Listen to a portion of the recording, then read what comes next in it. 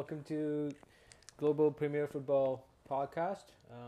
This is, I don't know, second or third week of 2022. This is Shaquille and Chidi right here. Let's get into it. Hey, what's up, guys? How are you? Hope you've had a nice weekend full of some interesting games, and for me as a Chelsea fan, boring games. But we're here to talk about it, and yeah, let's get it going. Yeah, So, yeah. Let's talk about City versus Chelsea. I mean, I watched the entire game, and I mean, City was top notch, and let's get into what do you think Chelsea was lacking that day? I think in that game we lacked almost everything. I don't even know how to classify our performance in that game. It was lethargic. It was so. It was not. It was not what we used to see from Chelsea. You know, the energy in the team, the desire to match City. You know, for City's type of play. You know, I was really not happy with the performance of the team. You know, in general. The I don't even know if I should. I mean, in the tactical aspect of the game, because that's where the game is played. It's all about the tactics of the game, the formation of the team. It's a formation that they've been playing since took over. So, but tactically, the movement of the players were very poor. It's like they didn't know what to do with the ball when we had the ball. Players were being isolated in very, very tough positions and dangerous positions on the field of play. Players were being isolated, and that really affected the team. And, of course, City are always out for business. Yeah, there's so much to talk about, but you mentioned formation, and let's start with the goalkeeper. Mendy, of course, not with the team. And I thought Mendy, he not being here there was a big change for the team. Well, although the keeper did a good job, but Mendy he brings a different aura to the team. What do you think, Mendy not being there? I mean, Mendy was just voted the best goalkeeper in the world, you know, for 2021. And and since he left for the African Cup of Nations with Senegal, Kepa had kept some games, in the League Cup or the Carabao Cup, and also in the FA Cup games. But I remember Tuchel saying that he didn't find he doesn't find Kepa nervous, you know, but I saw some things that yes wouldn't have happened if Kepa was there. Sorry, if Mendy was Mendy was there. there. Yeah. You know, if you can remember, there was a time that Kepa played the pass through the middle, and we literally lost it. Just that Man City did not capitalize on that, Yeah, yeah. you know, to score. And then his clearance as well, which led, which we did not win the second ball, and then leading to Kevin De Bruyne scoring the goal. And after the game, you know, when the goal is scored, you see the replay, you know, in the slow motion, you know, picture, you see that Kepa's movement as well, prior to the shot, you know, coming in. I mean, I don't really blame him much because there were bodies in front of him. But as well, I think maybe if Mendy was there, maybe it wouldn't be a goal, you know, because the goal was not as if De Bruyne played, you know, like found the bottom corner. Yeah. You know, it was actually in between a quarter of the post and where the goalkeeper was, and he wasn't able to save it. You know, I don't take the blame on him completely, but I think, you know, that goal shouldn't Should have have been happened. scored. Yeah. Yeah. One more thing with the keeper and the defenses, Chelsea was playing too deep. Like they had ball in their defense a lot of times.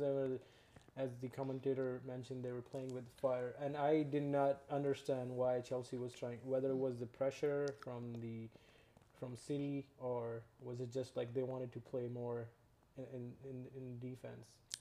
Yes, well, if you look at Man City's transitioning, right? When they play out from the back, they are not a long ball team. You know, they play out from the back, but their transition, theirs is quicker than Chelsea's. Chelsea is slow. Chelsea gives opposition times to close them down.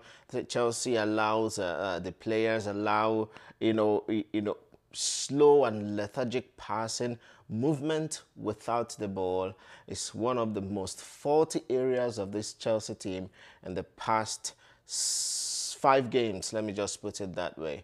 Movement of the ball, the quick movement of the players to create space in order for the player that has the ball to play the pass, play simple, maybe play 2 touches. And to play 2 touches, there must be quick movement without the ball.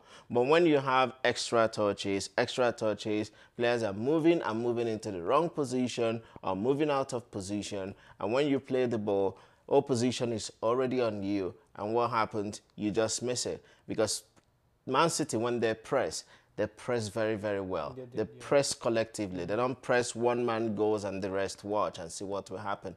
They press collectively. So once the player is moving, the other player is reading where the possible pass is going to. What happens? They're all going in there and they're winning the ball from there. And that's what they did to Chelsea. And Chelsea could not find a way out from that. Yeah, that is true. Yeah. What do you think playing away? Like me personally, I thought from the start of the game, City had edge over Chelsea because of the fans and the entire atmosphere of the stadium. Uh, Chelsea was fine for like first 10 minutes. They had few chances, and then like same thing happened in the second half. But like after 10 minutes, they were pretty much dead, like as if they don't want to play. Yeah, I mean, Chelsea is such a big team that it's not about playing away or home, and Man City has become a big team as well, going from when they were purchased by the City Group when they had their new purchase, the millionaires came in and they purchased the team, just like Chelsea is owned by a billionaire as well. Their own Man City is also owned by a billionaire. But what I'm saying is, Man City has come of age to now become a big team in England. Title contenders. For the past, well, I'd say 8 seasons now. They've been title contenders all the time. It's either they are first or they are second. And most of the times, I think if they win this time, it will be their 5 titles. Sorry, I think their 6th title, in a very short period of time. And why I'm saying this is that it's not all about you playing, away or home. If you are a big team, if you are a team that spent lots of money on players, if you're a team that spent, that has the best managers in the world, you go and you win in any stadium. It's not like you just go and then you're being suppressed because of the chant or because of the noise from the opposition fans. No, you're there. These are 2 elephants, fighting and, fighting for 3 points. And City ended up coming out on top. And I think Chelsea were not affected because they were at City's home ground. It's just because they were not in the game. They did not actually play football on Saturday. Yeah, we'll talk about the next game that happened today, but let's go back. The Chelsea team's morale was low from start. Um, what do you think? There is something going on in the dressing room, and yeah, like are players happy with each other, or what's going on? Like it looked like they're not playing collectively, even on Saturday. Yes, there's no collective play in the team. Everyone can see that. I don't like picking up on individual players because it is a team game. But also we need to know or remember that once the piece of the puzzle is not there or it's not working, everything falls apart. So it's a team game. So it's not as if, okay, I want to pick on, let's say, for example, Lukaku. But if Lukaku is not playing, if Lukaku is not making movement, if the midfielders are not making movement, that single player that is not giving what he should be giving on the field of play, basically the whole team will fall apart, because it's all like, it's like a puzzle. It's like the chess game, you know. Everything must be moving, okay? Everyone must be moving. Anyone that stops moving, the whole team falls apart. And that is what Man City do very well. Every single player in Man City is alive in a game.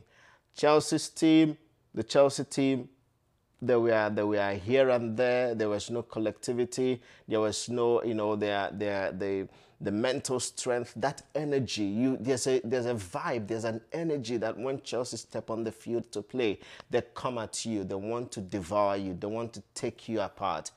That drive is not in the team. And that drive not being in the team, it affects every other thing that the players want to do. It affects everything that the team wants to achieve. Yeah, I think that's so true. Like from the start of the game, like Chelsea was not pressing, not even in defense. Like in the midfield, they were not pressing City's defense, and there are a few chances at the start of the game, like Lukaku and Hakim Ziyech tried to create, but other than that, like there was, I think in the first half, possession was mostly by City, and coming back to the collectiveness of the team, like I thought there was lack of communication, even though Tuchel was trying to push the team by getting angry, but as if Lukaku was just like trying to play his own style, still keeping what he wants to do more than. Yeah, I mean, again, it goes back to that collectivity that once one is not working, every other thing falls apart. Now, if you look at the physical condition of the team, you know, I mean, Man City have been playing games as well all this while. It's not as if they've been taking breaks. You know, they've been playing almost the same amount of games like Chelsea, you know, all this while. And it's just today that Chelsea has an extra game on them.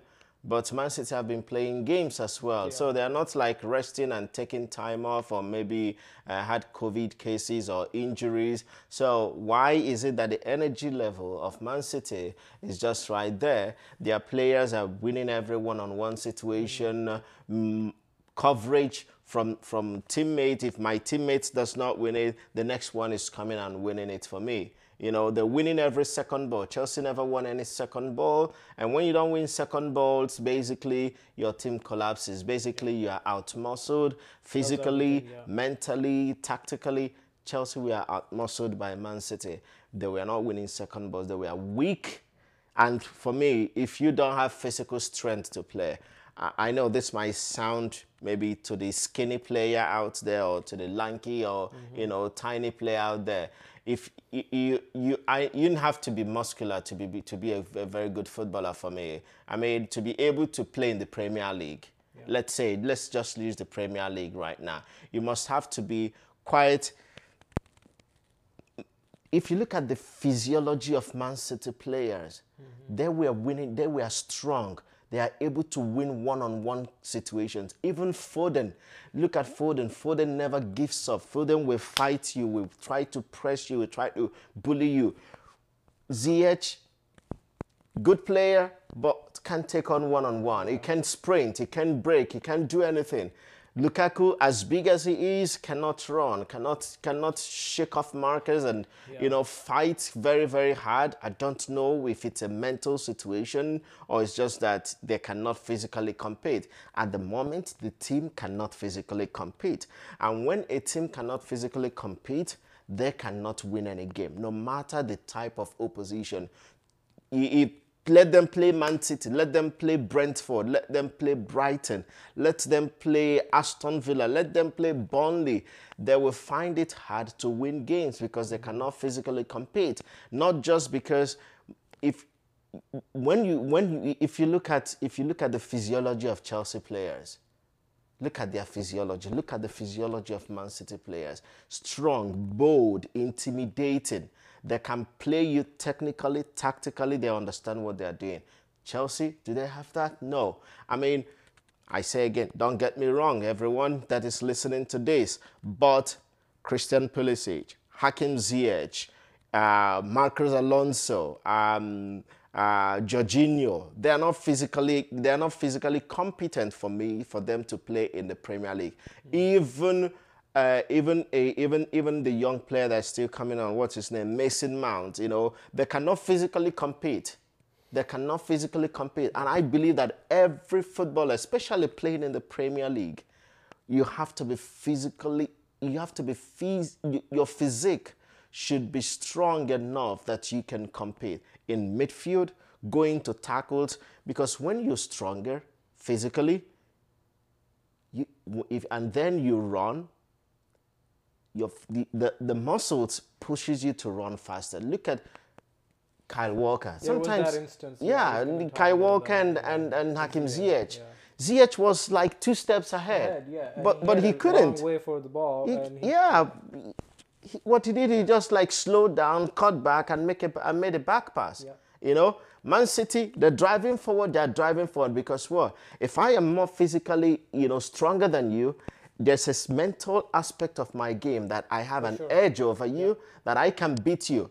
And that is one of the things that Chelsea as a team is lacking. I don't know who is making these signings in Chelsea, but I think it's time for us to go back to signing the likes of Michael Essien, Michael Ballack, Didier Drogba, Nicolas Anelka, even Solomon Kalou. As small as he was strong, was able to compete. Eden Hazard, that held off Arsenal defenders and midfielders from the central midfield to scoring that solo goal. The same Eden Hazard did it against West Ham. Now in Chelsea, we don't have anyone who can do that. Yes, I didn't see anything in that game. That is true. I was going to ask you, what did you think, although City only made two subs, what do you think of the starting 11 for Chelsea? Were you happy? I mean, they were all good players, but me personally, I wasn't happy with Lukaku starting. But what are your thoughts on the starting 11 for Chelsea? What could have you changed? What did you want to see? For me personally, I would start with, changing maybe the formation of this team. If you look, we played a 3-4-2-1. Okay, a 3-4-2-1, and I will put Alonso on the bench, and I'll play Sarr as a left back. I'll play him as a left back, improvise him as a left back. I'll put him there as a left back. Thiago Silva and Rudiger playing the 2 centre backs. Azpilicueta will play the full back. I'll play back 4, because this team, I think they do not have the energy anymore. Azpilicueta and Alonso do not have the energy to go back and forth again in a back 3. Because when you do that, you expect that your wing backs, in this case, Alonso and Azpilicueta, you expect them to be able to go up and down, but they do not have that strength anymore.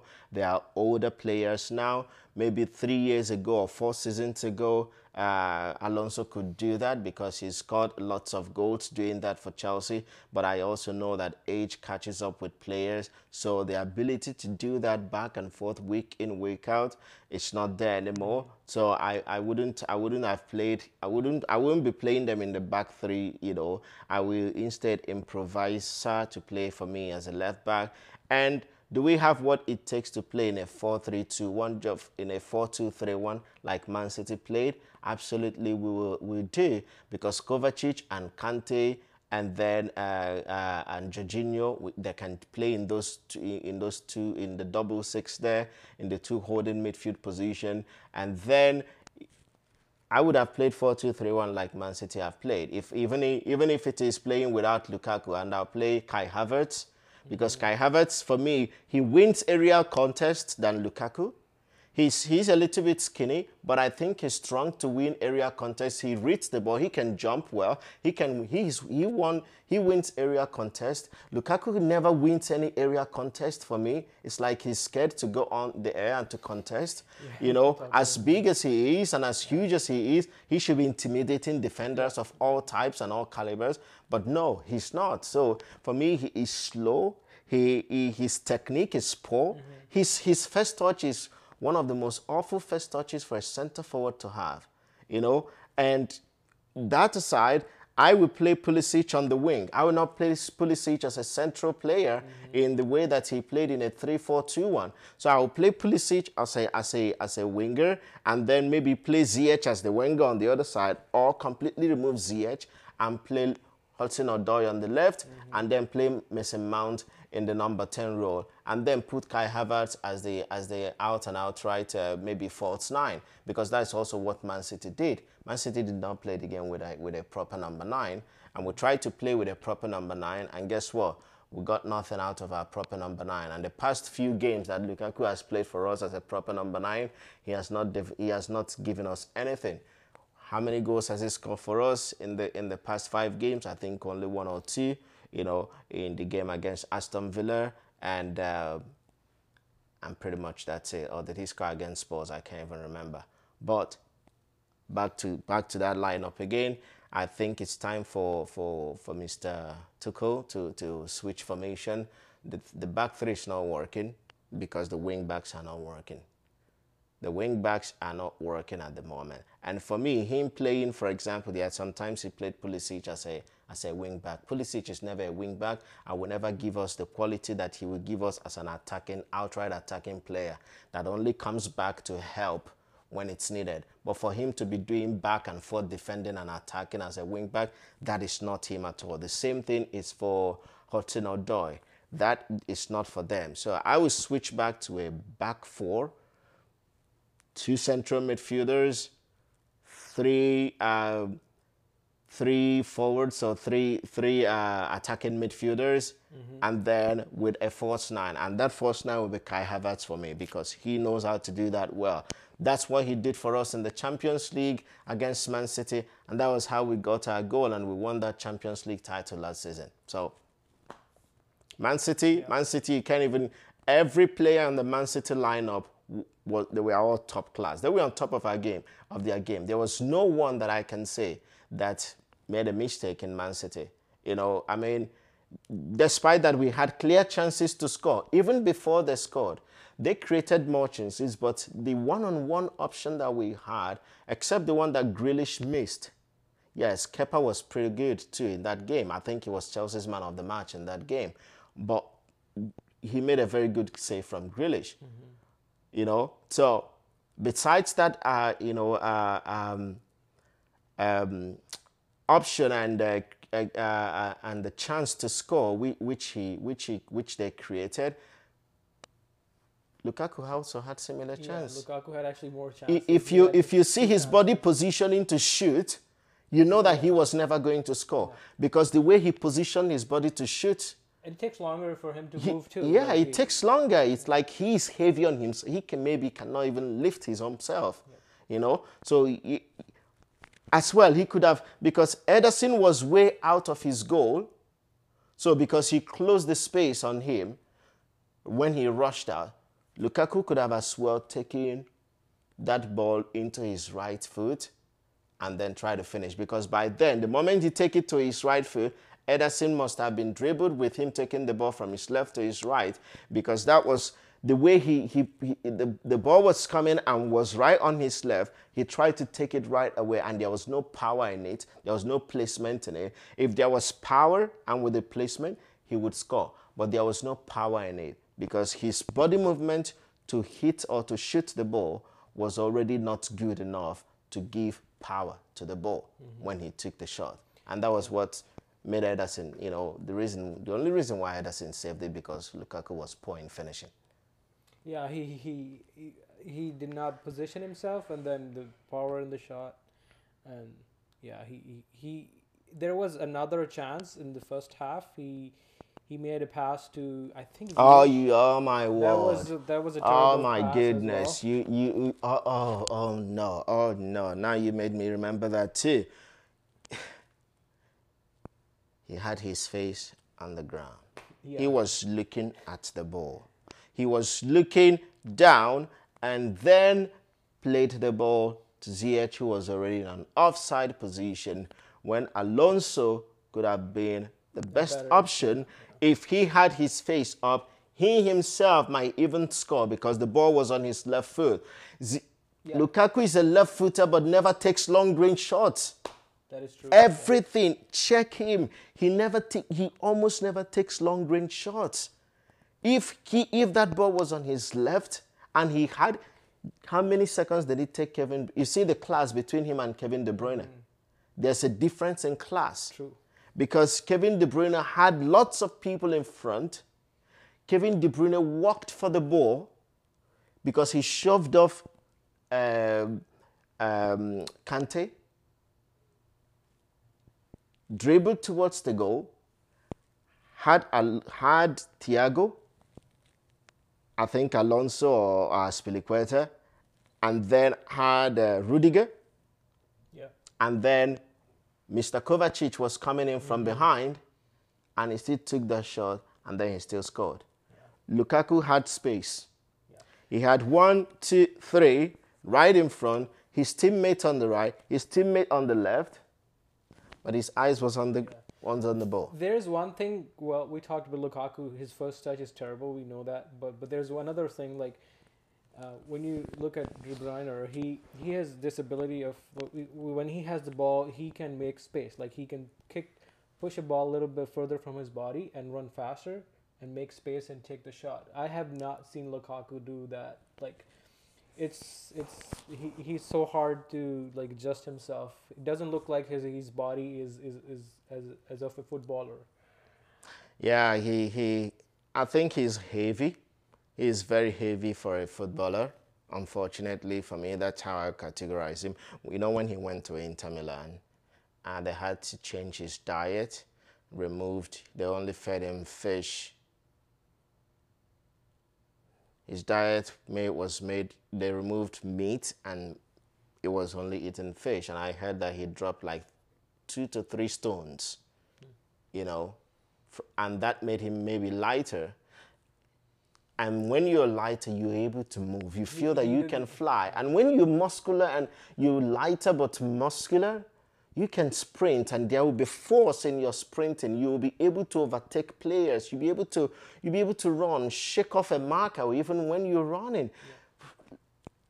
He looks more like a rugby player. He looks more, yes, he looks more like a rugby player. For me, I'm sorry, Lukaku, but no, you need to shed a little bit more. You need to be a little bit lighter and pure muscle. If I remember Didier Drogba and look at Lukaku and remember Drogba, it's like, no. If I even Diego Costa was strong.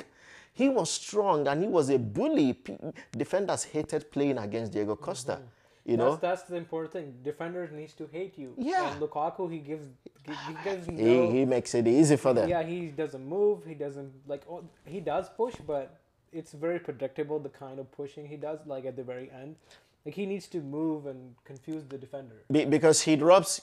As a coach, I tell my players, my center forward players, or any player, attacking players, midfielders, defenders, when we are in possession, the opposition should be looking for you. Yeah. They should be looking for you, not you rubbing shoulder with them and trying to lean on them to get the ball. No, shake off the marker, go to them, go to the ball and guard the ball. I don't think Lukaku knows how to guard the ball.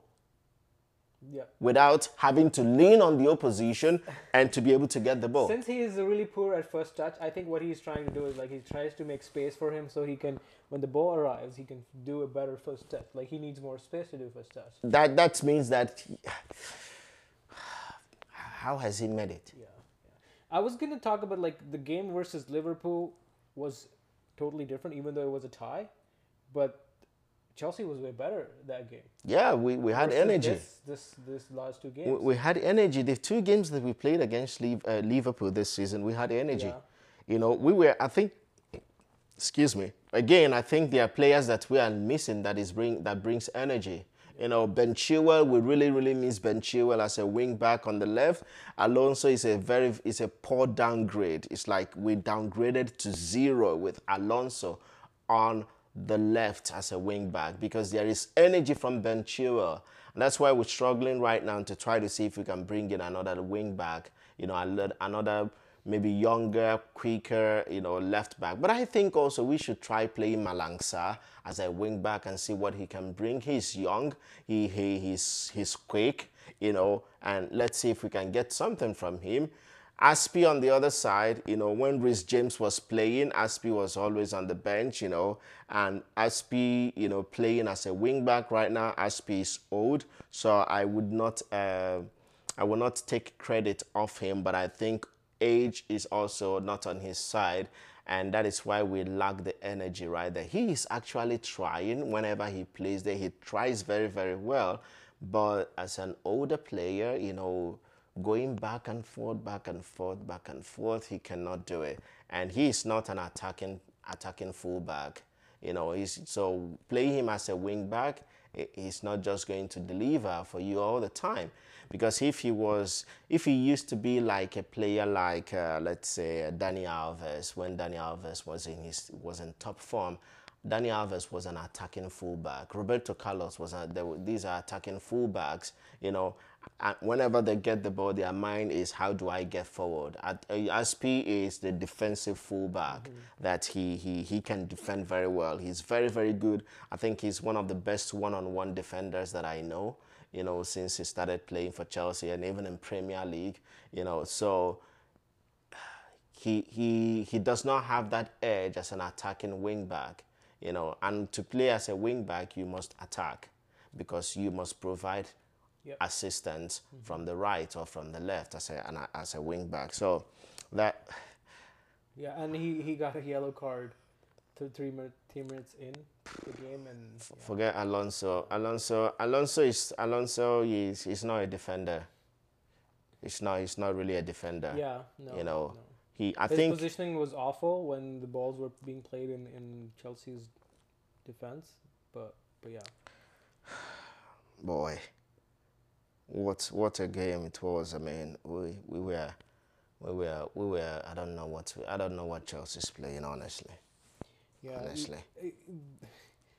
Sometimes it's the teams get better chances there before the halftime, but Chelsea, there was the same pattern. Like they played better for the first 5 minutes, create chances, 10 minutes tops, and then like stats can tells everything. Like Chelsea had no corner.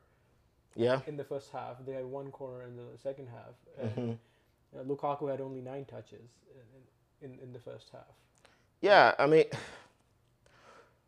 as you said, stats don't lie in the game. You know, numbers are always there, you know, to show what a team is doing.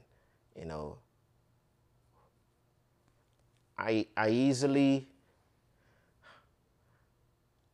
once a game starts, you will know how a team is going to perform in the game. The way they start the game, you know, even if they are going to give high tempo in the first 10, 15 minutes, you know, yes, there are moments in a game where you are on top and then sometimes you drop, maybe, but you don't drop all the way deep.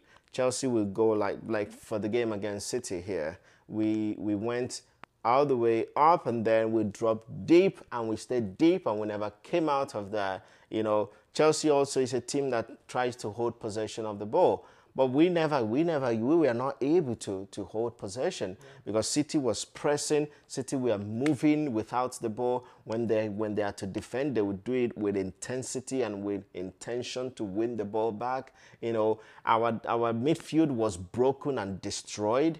Kante was doing excessive work. Kovacic was playing on a yellow card, and which made him not to play at his full because prior to the goal, you know, that De Bruyne scored, Kante was isolated in midfield. Kante was isolated in midfield. And when Kante was isolated in midfield, Kovacic was almost 10 miles away from him. If Kovacic was closer, once Kante went for the tackle and missed it. His number 6, his teammate in the midfield should have been the one coming in right away to clear that ball, because that is how they should be, you know. But Kante was here, and Kovacic was there. Yeah.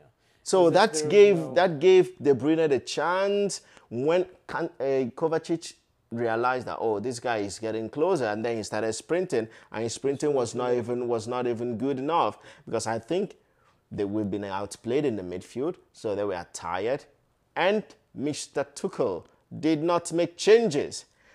I mean, trust me, I would prefer to bring on Loftus-Cheek to bring energy in marking or trying to do something than that we are out and out completely, and he did not make changes. You know, he didn't make changes. Kovacic finished the game. Kante finished the game. And no, I think at the point before that goal, you know, which was scored, in what minute was that goal scored? That goal was scored in the 70th minute. I think in the 65th minute, because Kovacic was already riding on a yellow card. Yeah. So maybe if he had gone for a tackle, maybe he would have gotten another yellow card, and that would be sending off, right? Why don't you bring in... Replace him, yeah. Replace him in the 65th minute. Why don't you replace him? So his substitution was another thing that was, that for me was concerning. You know, that he did not replace the midfield. They were outworked. Yeah. They were tired. And that is why Kante keeps getting injured when he gets injured, because they use him and they overuse him. I'm just noticing that Lukaku was never subbed. I personally think he should have subbed. So my personal belief is that after that Lukaku thing happened, that he gave that interview and he apologized and he bought himself some slack. And I think what happened is, like, which shouldn't have happened. Tuchel got under pressure or whatever. Tuchel like, oh, I'm gonna just give him a chance, and what I think personally was happening or is happening in the team is that Lukaku wants to play his own stuff. Yep. Which is just give him the ball where he is. And Tuchel was like, okay, I'm going to let him play, do his thing, but it did cost Chelsea too much now that it's evident. Like, Lukaku is not the right player. Just looking at it, Lukaku was not even subbed that game. Yeah, I mean, since after that interview and after it was aired, you know, he dropped him against Liverpool. We played very, very well against Liverpool. And some people were saying, oh, he should have brought in Lukaku because maybe he could have scored in that game, because that game needed a centre forward. But that game had more movement. Yeah, that game had players moving without the ball. Because when players move without the ball, it is easy to open the defense. It is easy to get passes moving. It is easier for you to have more options for who will be receiving the next pass, or, you know, creating space for your teammate to move into, you know. But that's not for Lukaku. Lukaku has zero movement without the ball. Now, after the game against Liverpool, what happened? He has played him in the FA Cup. He played him in the Carling Cup, or the Carabao Cup, rather. And he has played him in all the Premier League games after that. What has Lukaku given? Lukaku put himself under unnecessary pressure by granting that interview, put the manager on unnecessary pressure, because maybe as the most expensive player in the club's history, he has to play.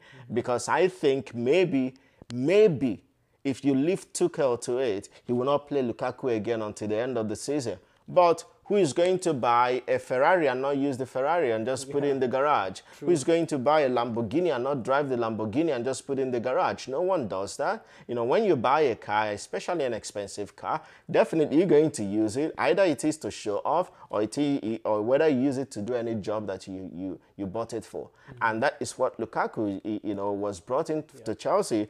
With the amount of money Chelsea spent on Lukaku, that was for him to do, or come in and get us goals, because we struggled. We were all last season saying, oh, Timo Werner, all the chances he missed. But I think Timo Werner makes runs, Timo Werner can run, Timo Werner can sprint, Timo Werner provides assists, even though he scored offside goals, but yet still, Timo Werner, his work rate is much more superior than that of Lukaku. So, Lukaku under pressure, Tuchel under pressure, and I'm sure there is something wrong in that dressing room as a reason of that very interview. I personally think Lukaku have some sort of backing from someone else. Absolutely. Tuchel, and that's why Tuchel's like, okay, you got to play him. Again, like someone paid for Lukaku, and he might have backing from whoever. Exactly. I mean, I don't know. I'm not confident that Tuchel sanctions the purchasing of Lukaku. No, I'm not confident. And I believe that he did not want Lukaku. But because Lukaku, maybe, he's had history with Chelsea, right? And he was in Chelsea when Didier Drogba was there, so there was no way he's going to play ahead of Didier Drogba, right? And then he moved, and then moved again. He knows how to move. He knows how to move and how to make his way into teams, and Nothing against Lukaku, but nothing against him. But the thing is that the productivity that he has brought to Chelsea is zero compared to I think he's a small club player. Let's say face the fact.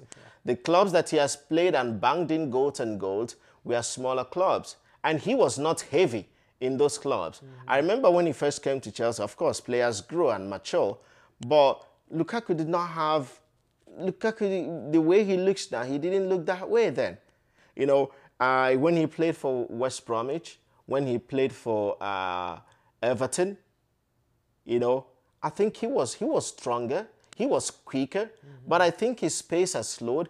He has grown more. I think he has added weight, and even when he played for Manchester United, I think he was not like this, like how he looks now, and I think he scored more goals for Everton and West Brom, and maybe it's a couple for Man United, and then got more goals in Inter when he moved to Inter. Reason, because he had to drop weight. They put him on a different diet and he dropped weight, and it was a little bit quicker. Enjoyed his game, maybe because he played with a double partner, a double striker,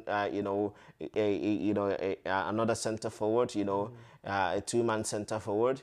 But this one is playing as a lone striker. But when you play as a lone striker, the best way to get the best out of your own game is movement without the ball, because you're a lone striker. But when you stand flat foot in the middle, calling for the pass only to your feet and not to make run, you are not a professional player. Yeah. And you can tell by, instead of moving around, he always raises his arm like, hey, I'm here.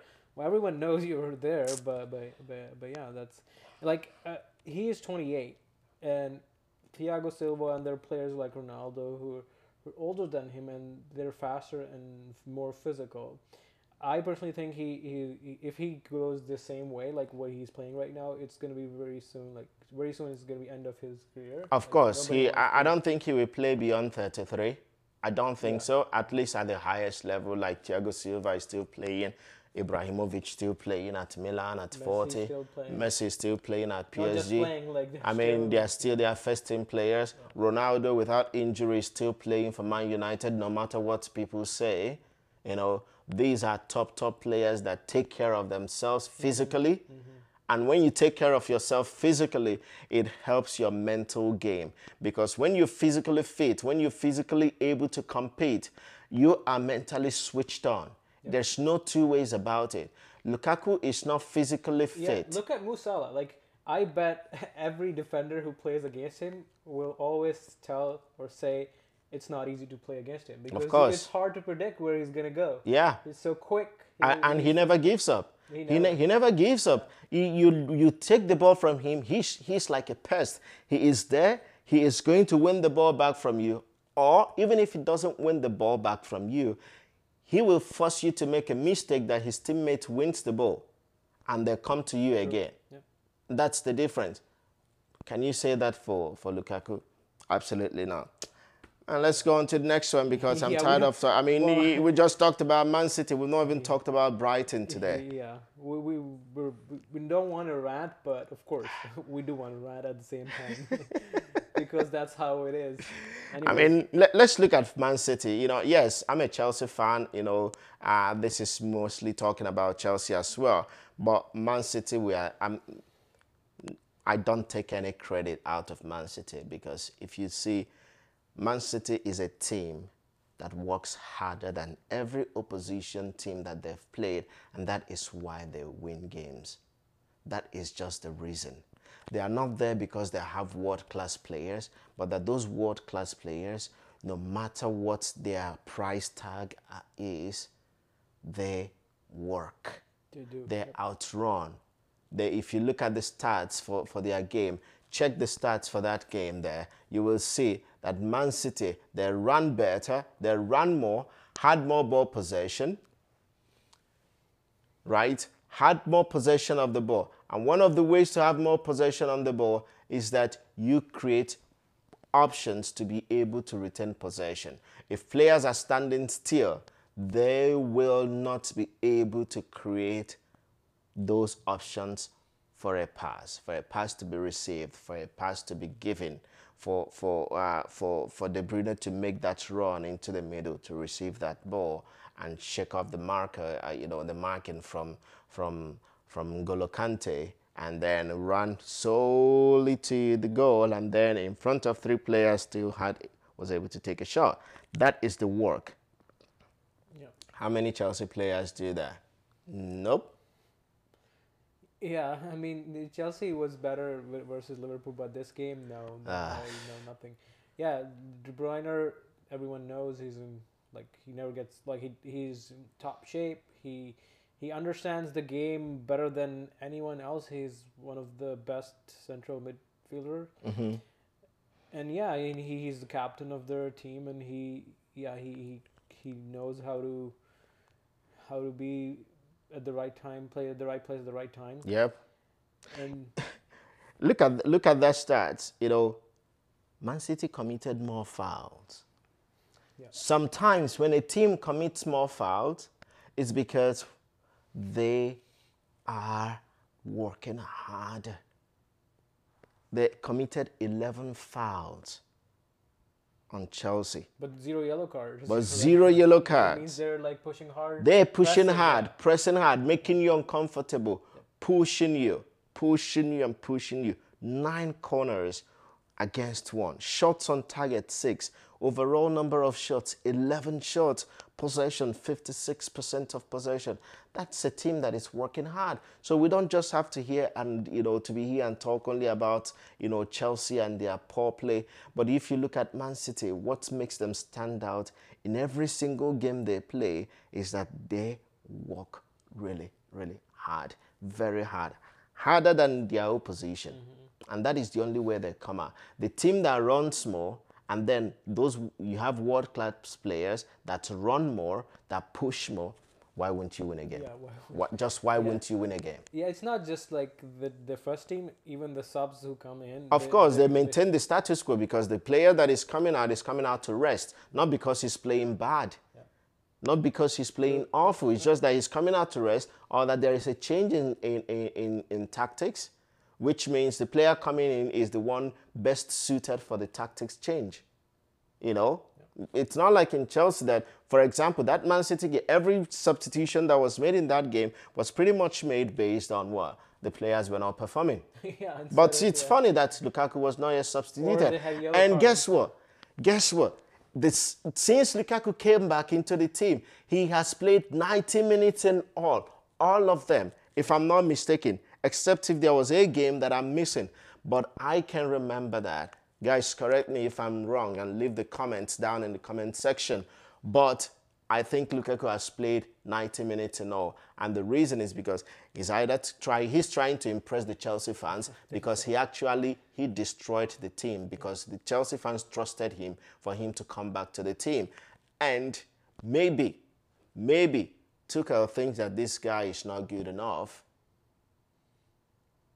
as well to give him a chance. Yeah. But yeah, injured, COVID, back, but you gave that rubbish interview, shooting yourself on the foot. Guess what he did? Finally, he put unnecessary pressure on himself. Yeah. If he had not given that interview, I am very, very sure that whenever he gets his chance, he will be able to play, score goals freely without pressure of any kind. But given that interview, he heaped an enormous amount of pressure on himself. The moment those words came out of his mouth, he was done. Like he should have given it another chance. I think personally, but yeah, to justify money sometimes, or who knows what's going on inside and in the dressing room. Look at the average, the average performance of the Chelsea team. None of them reached 6. Out of 10, they were all 5, 5, 5, 5, 5, 5, 5, 5, 5, 5. All the substitutes were of no impact. Lukaku's average 90 minutes was 4.23. 4.23. That is absolute failure. Absolute failure. Absolute failure. They make the good players look very bad. They make the good players. Man City, 8. De Bruyne was man of the match, 8.4. The rest, all the rest, 7, 7, 7, 7. Their subs were 6 point. Yeah, I remember Gundogan coming in and he was creating chances, and not the same for Chelsea. But yeah, City outperformed and well played. I mean, these kind of games, not just Chelsea fans, like football viewers or fans who love football, they want to watch a game that is entertaining. But this game was not entertaining. It was not entertaining. It was a one-sided game. Yep. You remember, the game was like, when kids and adults play football, or play any form of sports, kids on one side and their parents on the other side. And those kids are not teenagers who know how to play and their parents don't know how to play. It's like their parents are all like in the class of Zidane and Thierry Henry and all and they're playing these children from the from secondary school that are just learning how to play. Yeah. And you're just like playing keep away. Yeah. Keep away. That was what Man City was doing, Chelsea. Keep away. Yeah. They moved the ball, moved. Oh. Yeah. I mean, we'll talk about Brighton's game that happened today, but still, like in today's game, they were giving Chelsea a hard time, even though City, I mean, makes sense. They have money and good players, but Brighton. So definitely Chelsea needs to fix things. Although they have lost the chance. They had a great chance to come back, but yeah, even still, fans do want to watch good games, so they need to fix the problems and play better football. That's what we deserve as football viewers or fans. Absolutely, absolutely. What do you think of the weekend games apart from Chelsea and Man City's games? I mean, there were surprises there. There were surprises there. What do you think of? Yeah, there were a lot of surprises. Yeah, let me just. I enjoyed the weekend games, honestly. The next game was I think the same time. Watford and Newcastle. Their game was a very good one. That game was actually very interesting. It was very interesting. It was a lot of back and forth.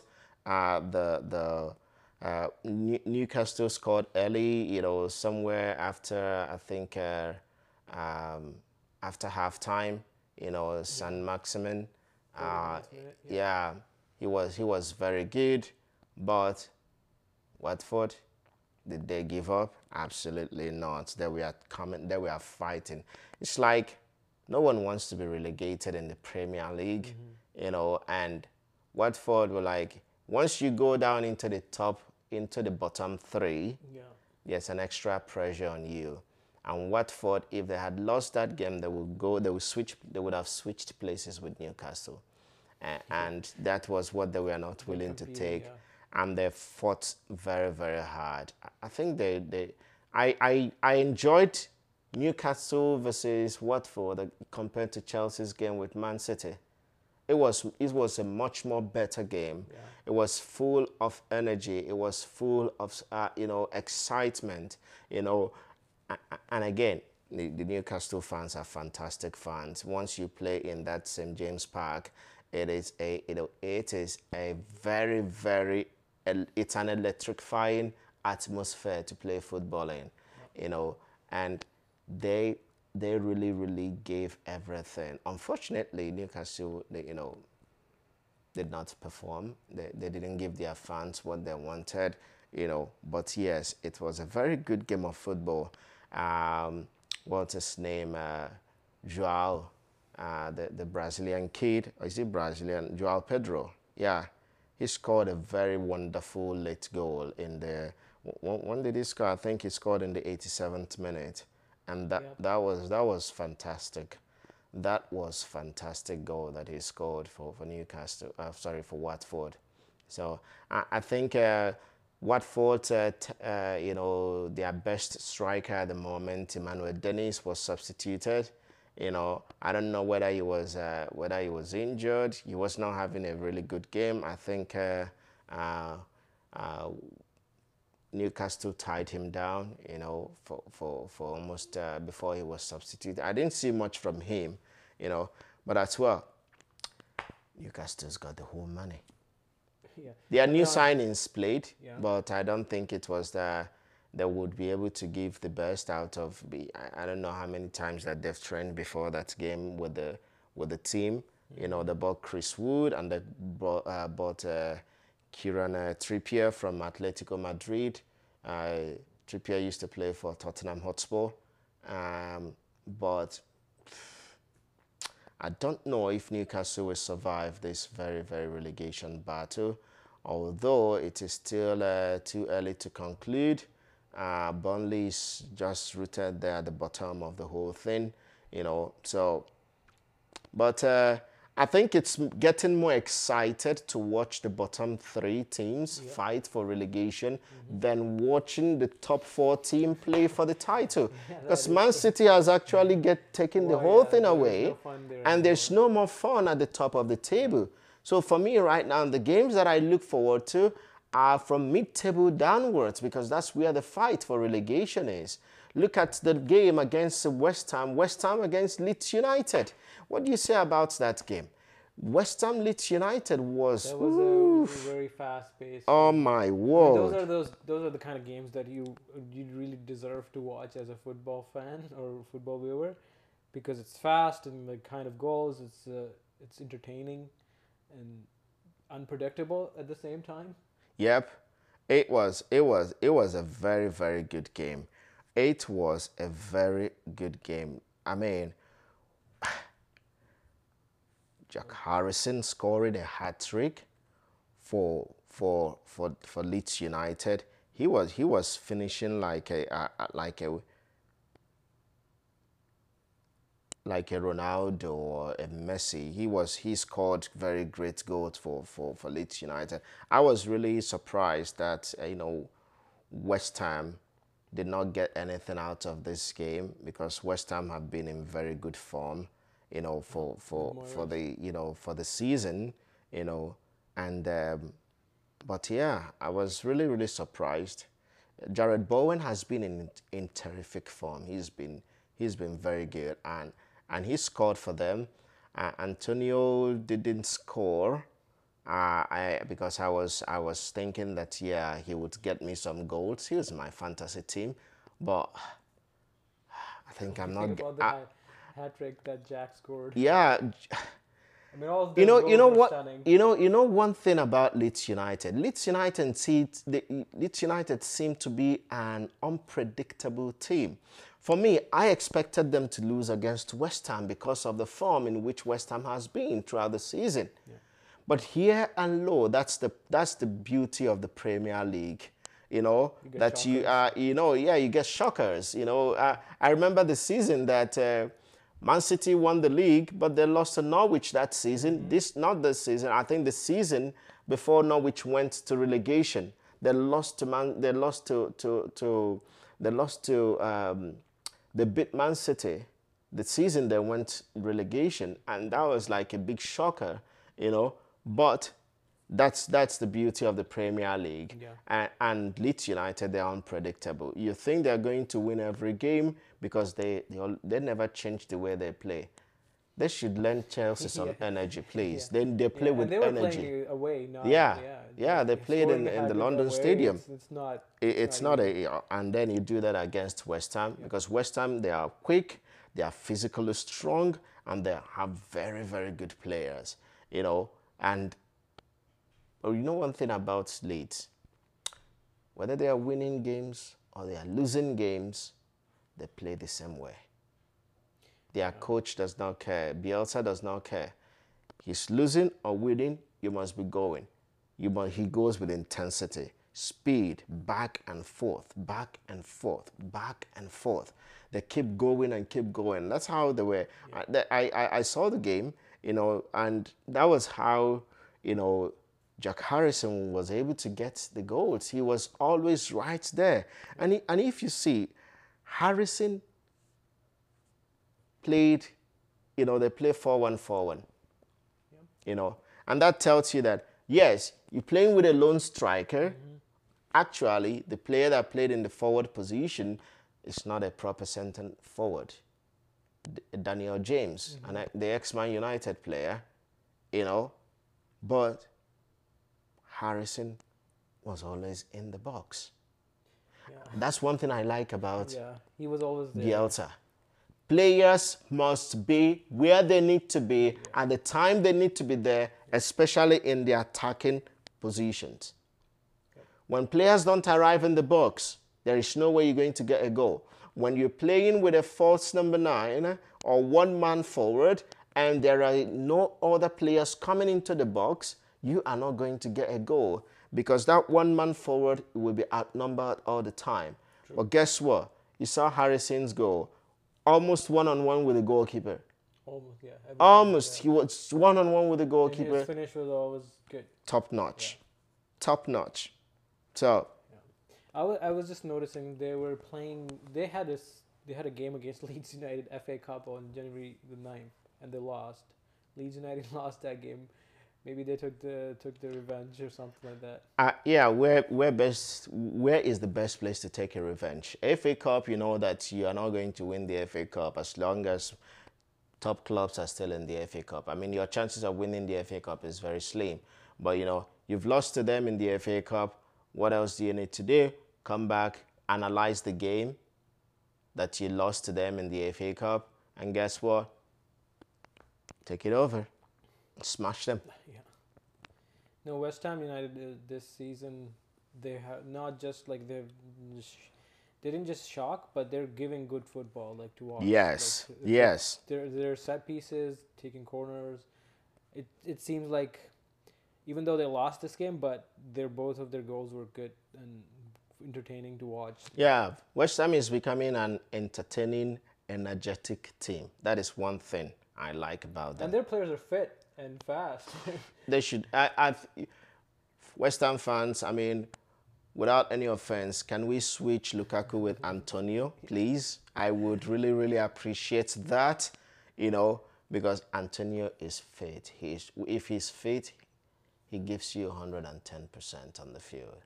He's strong, you know. They have Declan Rice. They have, what's his name, Lanzini, Fornals.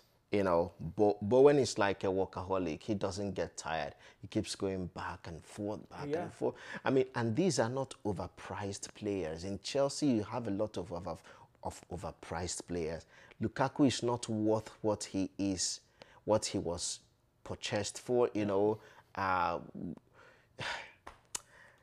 my. Yeah. Anyway, man. It hurts, but I know, but... Anyway, man.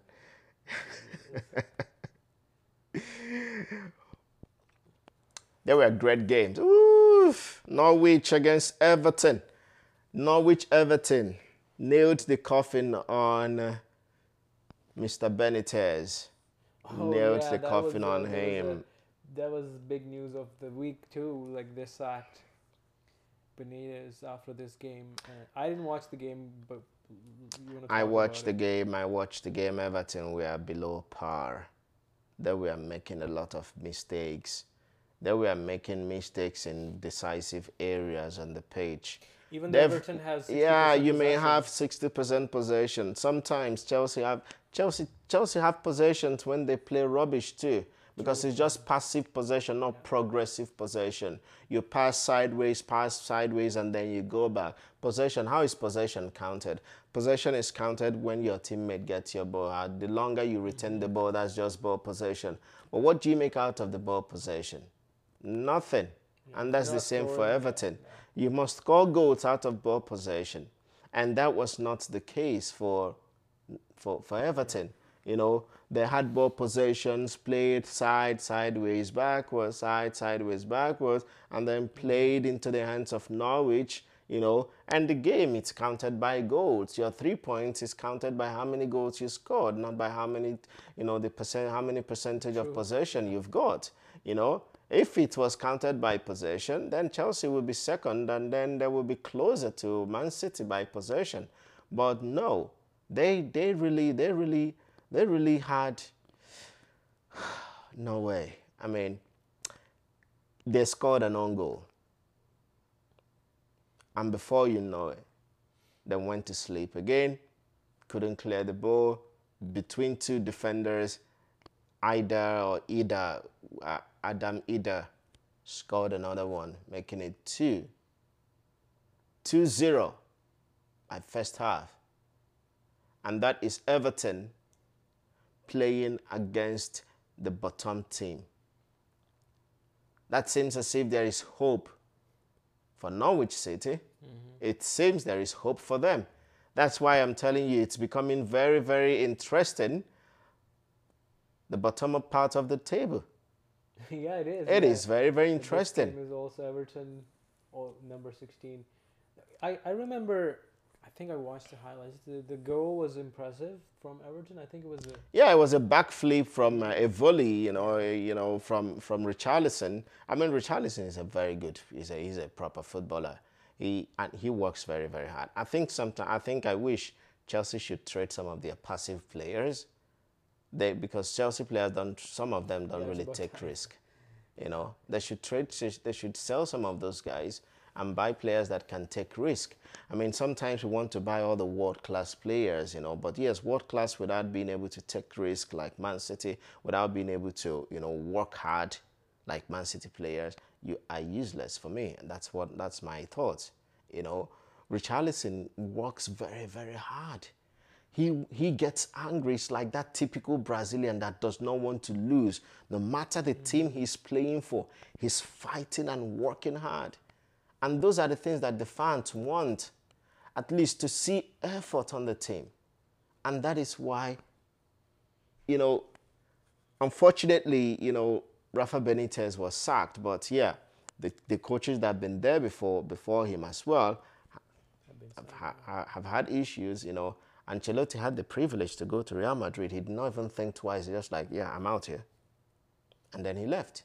Because Rafa said, it's when you get into the club, you know what's going on in the club. When you stay outside and you see what's going on, and when you see you only see the end product of what's going on inside. And the end product is when the players step on the pitch to play. You know, but all the other things, you know, that goes inside the club, you do not really see until you get into the club, and you know, you start looking at the ugly side of it. Exactly. But yeah, Norwich deserve to win because they took their chances, you know, and it's all about you taking your chances, you know, to be able to, you know, to win your games, you know. So yeah. Yep, this game, Aston Villa versus... that was I think that was the match of the weekend. Yeah. Villa against Manchester United. Villa against Man United is the match of the weekend. Good football. Too. Oh, was very good football. Was very good football. Man United thought they had it 2-0 up. And they were cruise control. But guess what? Aston Villa said, not on my watch. You know. Also, if you look at the type of player that was coaching them, Steven Gerrard was one of the best players in the world at the time that he was playing. And I'm sure he's transferring his style of play, you know, that intensity, that Liverpool style of intensity, not giving up until the last whistle. That is the type of player Gerrard was. And Man United, he brought that to United. It's like, no way, no way. And then the little magician came on as well. Provided an assist, scored a goal. How else can you make your debut? That's the best debut so far this season. You know, they made mistakes. Aston Villa made mistakes. You know, Morgan Sanson, when he gave away the ball, you know, blindly gave a pass, and then what's his name? Bruno Fernandes scored. That was a very, very good goal from Bruno. That was a very good goal from Bruno. But Aston Villa didn't give up, even though that their goalkeeper committed a blunder at the beginning, you know, when just 6 minutes into the game. That's when they conceded a goal. Oh, yeah, that was when they considered. 6 minutes into the game, he considered a goal, right? He was like it's like using a basket to gather water. Oh, I remember now. I did watch the highlights. Yeah, he was trying to save it. He caught the ball. I don't know. I think he'd lost concentration. The moment he lost concentration, the ball dropped and went under him. Yeah. And because I think he gathered well, but I think just 1 second of losing concentration, he dropped it. And he was like, he tried to fake and tell the ref that someone was in his view, but no, you already had the ball, you know. So, but they still were able to come back, you know. That is also the mental strength of the team. You know, it shows that they had mental strength, that you go down 2-0 and you know that if you get one, you're probably going to get another, you know. And for me, that's why I say that 2-0 is the most deceitful scoreline in football. Because you think you're 2-0 up. And the opposition gets one. It's likely that they will get two, and they will tie the game. And that's what happened. Coutinho came in, bam, boom, crossed, gave the ball to, and not just that Coutinho did the magic too, but he had players that were working hard, players that were really working hard. You know, Jacob Ramsey was very good. Very, very good. He was on top of his game. You know, even their defender, their captain, you know, who provided the pass that led to the assist, you know, Tyrone Mings, he dribbled through two Man United players, led the ball away to Ramsey. Ramsey provided an assist, you know, and then scored. So that was very, very good, you know. Jacob Ramsey and Coutinho provided their 2 goals. Coutinho gave Ramsey the assist to score. Ramsey gave Coutinho the ball to score again. So that was a very, very good play from Aston Villa. I was actually looking forward to that game because I knew that it was going to be a blockbuster of a game. And it did not disappoint. It did not at all disappoint. I mean, like, Manchester dominated, and then coming back, it's not easy. No way. Especially 2-0, It's a lot of work. Man United are a little bit in a shambles right now. Either they don't know, you know, the system that suits the players, because I think you have to work with the quality of players you have, or you have to build your team around the players that you have. You have to, the 11 that you're bringing out, or maybe your formation, your tactics should, you should adjust your tactics to the quality and level of the players, I know that we coaches, I say we coaches because I'm a professional coach as well, we coaches sometimes want to play just that thing that is in our head without thinking about the players. But as well, I realize that sometimes you have to play to this, not sometimes, every time you have to play to the strength of your team. You have to play to the strength of your team so that your team can be able to reach their full potential, no matter what twists and turns and tactics you have or information, you have to play to the strength of that team. And when you do not play to the strength of your team, it's confusing for the players because maybe the position you're putting them to play, they might try because they are professionals, but as well, they might not be comfortable with it. So you have to play players that are willing and are ready to play in to their full strength. You know, Man United tried it, but I think they've been making a lot of adjustments. You know, in Man United, you know what they were playing from 4-2-2-2. You know, and they played 4-3-3 this time around, and maybe the next game he might switch back again to 4-2-2-2. You know, which is like a 4-4-2. You know, but I don't know if Man United has, you know, the players that can press and play the way Ralf Rangnick wants to play. But as well, I think he has to play to the strength of that team until the end of the season, where he will have a good preseason, because it's during preseason that you're able to instill the style of play you want in the team. You use friendly games to work on those things. You use your strength and conditioning sessions to prepare the players, you know, for the task ahead. But when you come into the middle of the season, it becomes a little bit difficult to switch right away and make the players play what exactly you want them to play. And I think that was why Tuchel was successful with Chelsea last season. When he came into the middle of the season, he played the team to the strength of the team and was able to get the results that he got, and also was able to win the Champions League. Now, he has started the season all from the beginning, right? Started the season with the team, and it's as if some things are shaky. Guys, I don't even know why I keep going back to Chelsea, but yeah. So Declan, no, I was going to mention this. So look at the number 4, 5, 6, 7. Since we were talking about Manchester United, I was gonna. Do you think like fourth position looks really interesting? It's very close. Manchester United is how much? 4 points, or 5 points. But do you think Manchester United can make it to number 4 since they have Ronaldo? And I mean, they're not playing impressive football as of right now. Like they're either losing or tying. Or did they win any game in the last 3 games? I think they have won 1 game. But do you think they can make it to the number 4? Honestly, I don't think Man United will make top 4.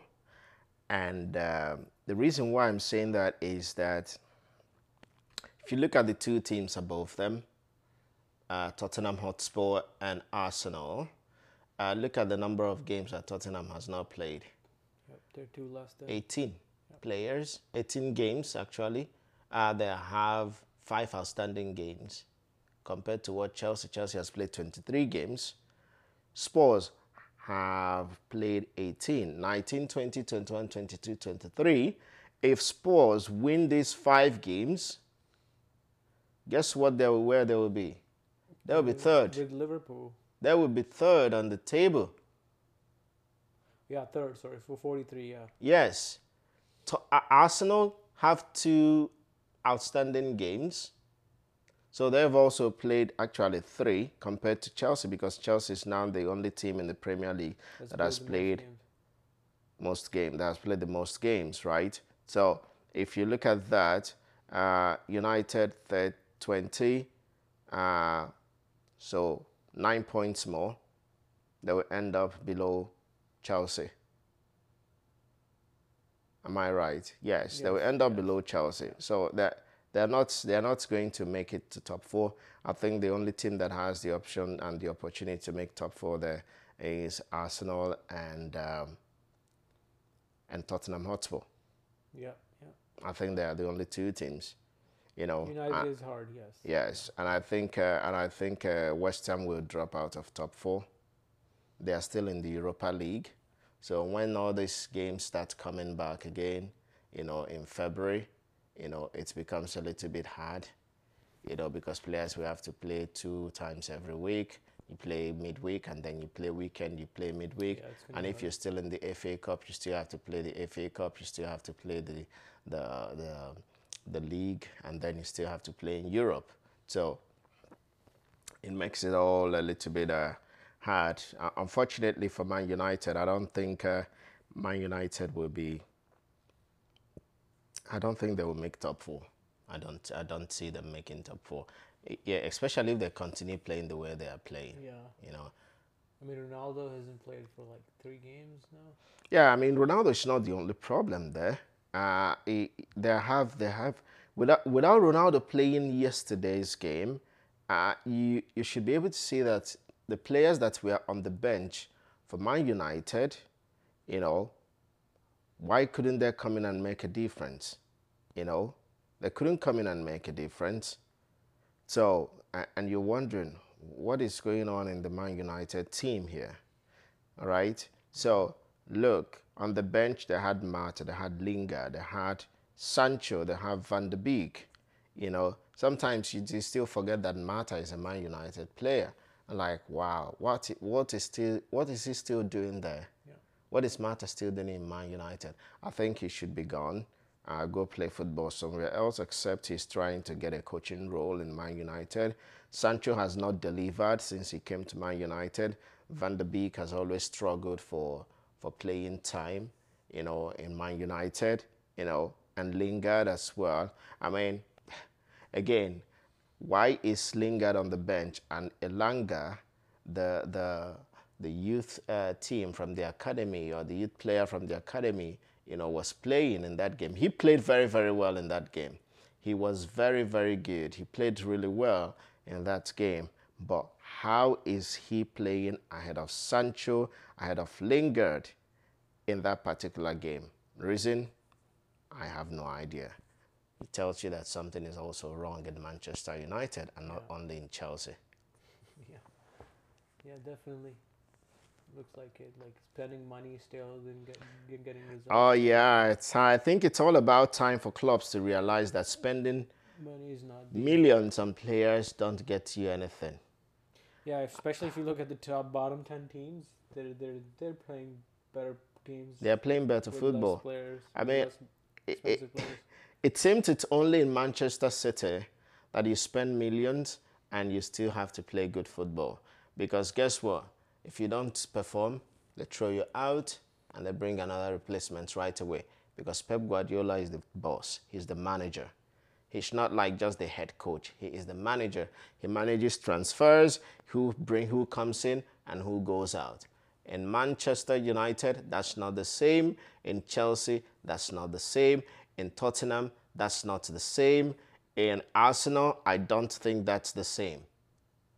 So when managers are also not able to manage who comes into the club, because that is when a manager will sign a player that he believes can play for him. But when the club makes the signing, some of the players in Chelsea were signed by the club, not by the manager who was in Chelsea at the time they came in. Manchester United, the same. Arsenal, the same. Tottenham Hotspur, the same. So it is only in Man City that the manager there, Pep Guardiola, has full charge. He calls the shots on everything, especially in player transfers. I think Liverpool has the same. Yeah, exactly. Forgetting to mention Liverpool. But Liverpool does not sign, they do not really waste money in signing players. If you check, the only top millions, I mean, the players that they've spent more money on were Alisson, their goalkeeper, and Van Dijk. Right, yeah.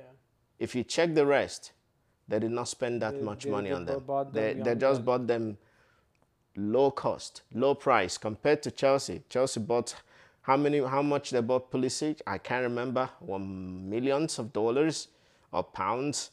Of course, your friend Lukaku. And then Timo Werner, and then Kai Havertz, and then who else? Even Kepa, the world's most expensive goalkeeper. Yeah, they were mentioning it. I think it accumulatively makes about like 350 plus million pounds. That on the bench. Yeah. So that tells you. Yeah. Anyways, we left with the last game of the week, and this is Liverpool's game. I think it was a one-sided game. I remember watching the highlights, and Yeah, I am looking at the stats. It tells everything that Liverpool dominated the game.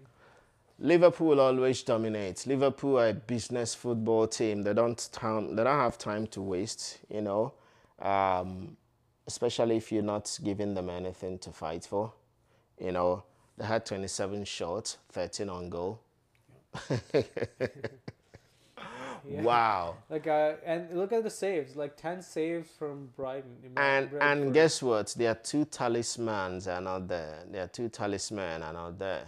Mo Salah and Yeah, they were not playing. Mane. Yeah, They they were are both out not playing. Imagine if representing they were Egypt there. and Senegal at the African Cup of Nations, and yet still, Minamino, Roberto Firmino, they're getting their game time now, because the guys that keep them on the bench are away, But that tells you the type of team Liverpool is. I think Liverpool is going to challenge. They'll still challenge for the title because they still have one game, and I think they'll still have to play Man City again this season, if I'm not mistaken. So it's going to be it's now a two-horse race, and if Liverpool fail in any way, maybe if they lose any game, any or game. if they lose Any one big game, game or tie 2 games from now to the end of the season, we should all forget about title race because Man City will win it. There is no two ways about it. Liverpool losing a game or drawing 2 games, forget it. So, Man yeah. City, it's over. Yeah, They should Man focus City, on I don't think Champions League. they're gonna lose any game or. That don't seem like it, and that's one good thing about Man City. Once they did not start the season very well though. They did not start the season very well. If you look at when the season started, they were down the table. But when they started winning games, 12 games in a row. Yeah, that's the 12 thing, games in a row. Yeah. So, Yeah, I think what happened with time is that they became better team communication, fitness, everything. yeah, they Like, really do a went good up. job. Honestly, I don't know what. I expected more from Chelsea. I expected a lot from Chelsea. A lot. I expected a lot. Since Tuchel started the season, had his preseason with the team, it was not under COVID or all the stuff. I expected the team to be buzzing with energy, to be buzzing with, firepower, players scoring goals. But we are still finding it difficult to score goals. Our top scorer is our midfielder, Mason Mount. We're not scoring goals anymore. Before we scored more goals than Man City when Man City was still maybe 7th or 8th. But now our goals have dried up completely, and Man City have almost doubled their account. They have 41 goals plus 41 goals. That's the difference. They've scored plus 41 goals. They've conceded little. They are the most stingy team in the league with giving out goals. They've scored 54 goals in all and conceded only 13. 54 goals and conceding only 13. Liverpool have scored 55 goals and conceded 18. Chelsea have scored 46 goals and conceded 18. West Ham has scored 41 goals and conceded 30. Arsenal 33 goals, conceded 25. Tottenham Hotspur has scored 23 goals and conceded 20. Man United 32 goals and conceded 29. This is the top 5 team. The top 5 teams in the league. So Man City is setting examples. There was a time I was looking, they scored like 17 goals in 3 or 4 games. Yeah. And the game is all about goals. No matter what you play, Yeah. if you don't score goals, what do you think? What do we think the fans go? Go to money for, yeah. What do we spend money for? We Yeah, spend every money to time watch people score goals. Yeah. It's the entertainment in the game there. True. Well, that's a good segue into the next game that Chelsea played today, Brighton versus Chelsea. Although we have our concerns, but let's talk about it again. And yeah, there was also very well. It wasn't one-sided, but still Chelsea disappointed. Lukaku not playing up to his. I don't know. I would say, if I would say, up to his potential, because that's what his potential is. But yeah, any thoughts on today's game? If I would say the Man City game was terrible, this was a disaster. The Brighton game was a disaster. Disaster. 3 weeks ago, we tied with Brighton. We were winning 1-0, but we couldn't get over to the line. Couldn't cross the finishing line. We were dragging, we were lethargic, we were slow. Energy level was completely down, and Brighton scored. The same thing happened today. We scored first. They didn't even think. I don't know if the team wanted to score, if they really wanted to score a goal today. Because even when they scored, you saw there was no celebration. It means that I think there's fire on the mountain there. There's division in the team. There is no unity in the team. There's a lot of problem in the dressing room. Maybe they don't think that Ziyech should be on the field. Maybe they don't think that Ziyech should be playing. Maybe they think some other teammates should be playing. But maybe as well that the coach has more faith in Ziyech, and that's why he played him. But today's game against Brighton, they were terrible. They were absolutely pathetic. They were flat-footed. That is one of the worst things I want to see a player be on the field. Being flat-footed. Flat-footed. You just walking and watching. You don't want to run. Every pass you want it to be on your feet. That's Lukaku. And you rub shoulders with the center backs and make life easy for the center backs. Does he even train? Like, what does he do in the training session? Like, does he just do the stand? Like, I can understand. Like, these players are trained to have the stamina to run for 90 minutes, sometimes 120 minutes. But like, I don't understand that. Why doesn't he want? Like, I think that's what his style is, and that's what he was complaining about. But now he should realize that it's not working, and it should be stopped. I think there's something has to change. We've played 7 games in all competitions, and out of 12 points in the league games that we've played, we've only had 3 points taken from possible 12. And when you have 3 points taken from just possible 12, you just have widened the gap, from the teams that are ahead of you. You've dropped, and you actually making the gap between the teams that are below you closer and shorter and smaller. And that is the problem with Chelsea. I wouldn't say that we don't have what it takes to win the game tonight. We have a better squad. We have more money. We all the players that are in Chelsea, the whole Chelsea team can buy the whole Brighton team. Like double the price and of that. But the players were not given enough. They were not really working hard. They were not really running. They were not really pushing. They were not creating options. Brighton played like Man City, pressing high and hard collectively as well, forcing us to make mistakes, forcing us to always go back. Players in the attacking position, we are not making runs or shaking off marker. Sometimes you have to drop a little bit, get a pass, move, you drop. When you drop into the middle to get a pass, there are 2 things that is going to happen.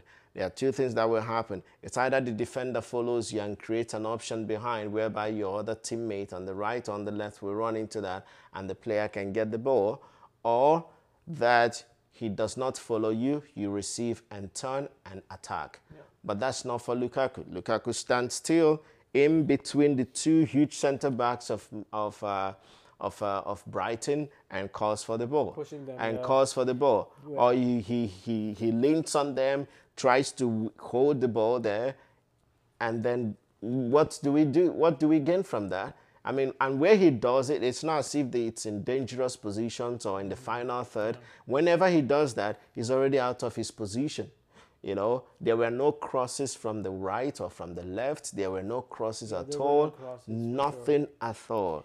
As if he Nothing. wanted the straight passes. Like, well, it's hard. These passes, what kind of pass? The passes he wants to be passed on are so hard because If you want it's in area top of balls, your head. yeah, if you want area balls or long range passes, you have to make the move. You have to make a run, go into space, receive the ball, then run to the ball, control, and then take on the player one-on-one. You can't be rubbing shoulder if I'm leaning on you I'm and telling you expect where I and am, expect and expect my midfielder to play the ball to you. No, even Jorginho today, that sometimes we play those long range passes, he did not play it because there were no movement. Yeah. Odoi did not move. Lukaku did not move. Ziyech did not move. Yep. Nothing. Webster, the player who scored amazing goal, at one point of the game, he outran 3 players. Of Chelsea. course. And Lukaku, we should be expecting that kind of runs Yes. from him versus Webster is in the defense. Yeah, Lukaku is so, I mean, it's very unfortunate that we have to keep calling and mentioning his name, right? Yeah. But that's basically because of what he gives on the field, you know, because of what he is not giving. You know, it's expected that Lukaku should be intimidating all the center-backs that he play against, you know, intimidate them, outrun them, because that is what is expected. You know, if you're going to lean on them, if you're going to, you know, go 50-50 on them, you should be able to outpower them, you know, but not like that. I mean, when I look at Lukaku and try to remember Didier Drogba was phenomenal. You know, he attacks. Didier Drogba, if you check, when he makes runs, even in crosses, he makes runs towards the front post. Lukaku goes to the second post and he's waving. And you have almost 2 meters center backs from Brighton that we are good in reading the ball and winning every area contest and still scoring us from a set piece. And Lukaku does not do anything. He's running, his movement inside the 18-yard box is awful, especially about crosses. I know that our players should be putting in crosses from the wings, but which they did not do very well. One time, even instead of crossing, I don't remember the name who the player was, but he took. That was Aspie. Aspie, instead of just crossing the ball, you know, he cut in, cut back, and made the back pass. Now, Ziyech, same thing, plays on the right, left footer. We expect him to be able to chip in some long ranges to Lukaku. No pass, nothing. Why? Yes, we say Ziyech does not make passes that should be made, but also he didn't get the ball possession too. Yeah, like, I didn't see him having ball. but also the player that he would want to pass the ball to is standing side to side with a defender and wants the ball. There was a pass he made to Lukaku, right? I mean, Lukaku wanted it out to his feet. Yeah, he doesn't want to move. But I think it's harder for other players to pass. That's yeah, for sure. Exactly. You know, because again, it's just movement without the ball. The front 3 today that played there, you know, Hudson-Odoi and Ziyech. Odoi had a better game today, not too much. He had a better game today, but again, Ziyech's performance was 4 out of 10. 4 out of 10. Kovacic, 4 out of 10. Kovacic came in. Rudiger, 5. Kante, 5. Aspie, 5. Every one of them, 5. Alonso, 4. Hudson-Odoi, 3 out of 10. Jorginho, 3 out of 10. Lukaku is the poorest, really? 3.4. And then he's like, what is, these are stats. These stats do not lie. They reflect players' performance. Player performance on the pitch. Yeah. There is, look at this thing. Yeah. Nothing. It's even worse than City's game. It's worse than City's game. Yeah. That's what I told you, that Brighton played like City. They pressed, they worked hard, I think they it, ran, yeah. they outnumbered us. Did you watch the game with me here? When a Chelsea player has the ball in the midfield, he'll be surrounded by 4 Brighton players. What happens? He puts the ball out of play, or they win it from him, and then they attack us. Yeah. When Chelsea has the ball, they do the same. When they have the ball, Yeah. we allow them to stroll past by. You were talking about Webster when he dribbled past by into the 18-yard box. Into the, yeah. If he had taken a shot, I bet yeah. you he would score. But he made a cross. Yeah, basically he was threatening everyone. And Chelsea, even though Chelsea had more possession in the last 20 minutes, Forget about the for some possession, reason man. Brighton was giving away the possession, but still Chelsea instead Oh, of creating no. chances. It got better after Lukaku went away because we started looking some. We started seeing more And movements. it was more enjoyable to watch, and they were like having a little bit of pressure on Brighton. But yeah, I don't know what's going on in Tuchel's mind that he's giving too much. I think away. he's trying to give Lukaku a point to prove, because Lukaku mentioned that he was not getting playing time. But Right. yeah, it cost Chelsea everything. Yeah, and he cost a lot of money to No, just like it could have cost a title now. Yeah, he has cost. I think Lukaku has single-handedly cost us the title. Yeah. And let me not be too harsh on him, but I think the whole team has been horrible. So I don't know if it's only a Lukaku problem. Also, the other problem there is that there's some issues off the field, contract issues for some of the players. Some of the players, Rudiger has not signed a new contract with Chelsea, and when players when they're in the last 6 months of their contract, and they've not signed new contract, it also affects the player's stability. Yeah. You know, it's like you are you don't know where you're going to go. You don't know if you're going to stay here for next season, or if you're going to go to, like, Real Madrid wants Rudiger, Bayern Munich wants him, and maybe I think PSG as well. But also not Rudiger only. Aspilicueta is maybe not staying in Chelsea next season. I think he may be going to Barcelona. Christensen has not also signed new contract, and his contract, I think, ends this summer. So we have 3 senior players in the defense. You know, in our back 4 or back 3, Yeah. Christensen, Rudiger, Aspilicueta. These are 3 senior players. Their contract is running out, and they've not been offered new contract. So that brings also destabilization in the player's mind. Psychologically affects them. What am I doing? Am I just striving here for what's the next plan? What's the next line of action? What's my future like? For me, I think Aspilicueta should be let go. He's served the club enough and well, and he's been a very, very diligent, one of the best defenders that Chelsea have had in the past couple of years. You know, I think after John Terry, I will rate him the next in terms of longevity, and also in terms of commitment, you know, and level. He has kept his commitment level from the day he signed the club even until today. So he keeps working hard. He's a pure and true professional.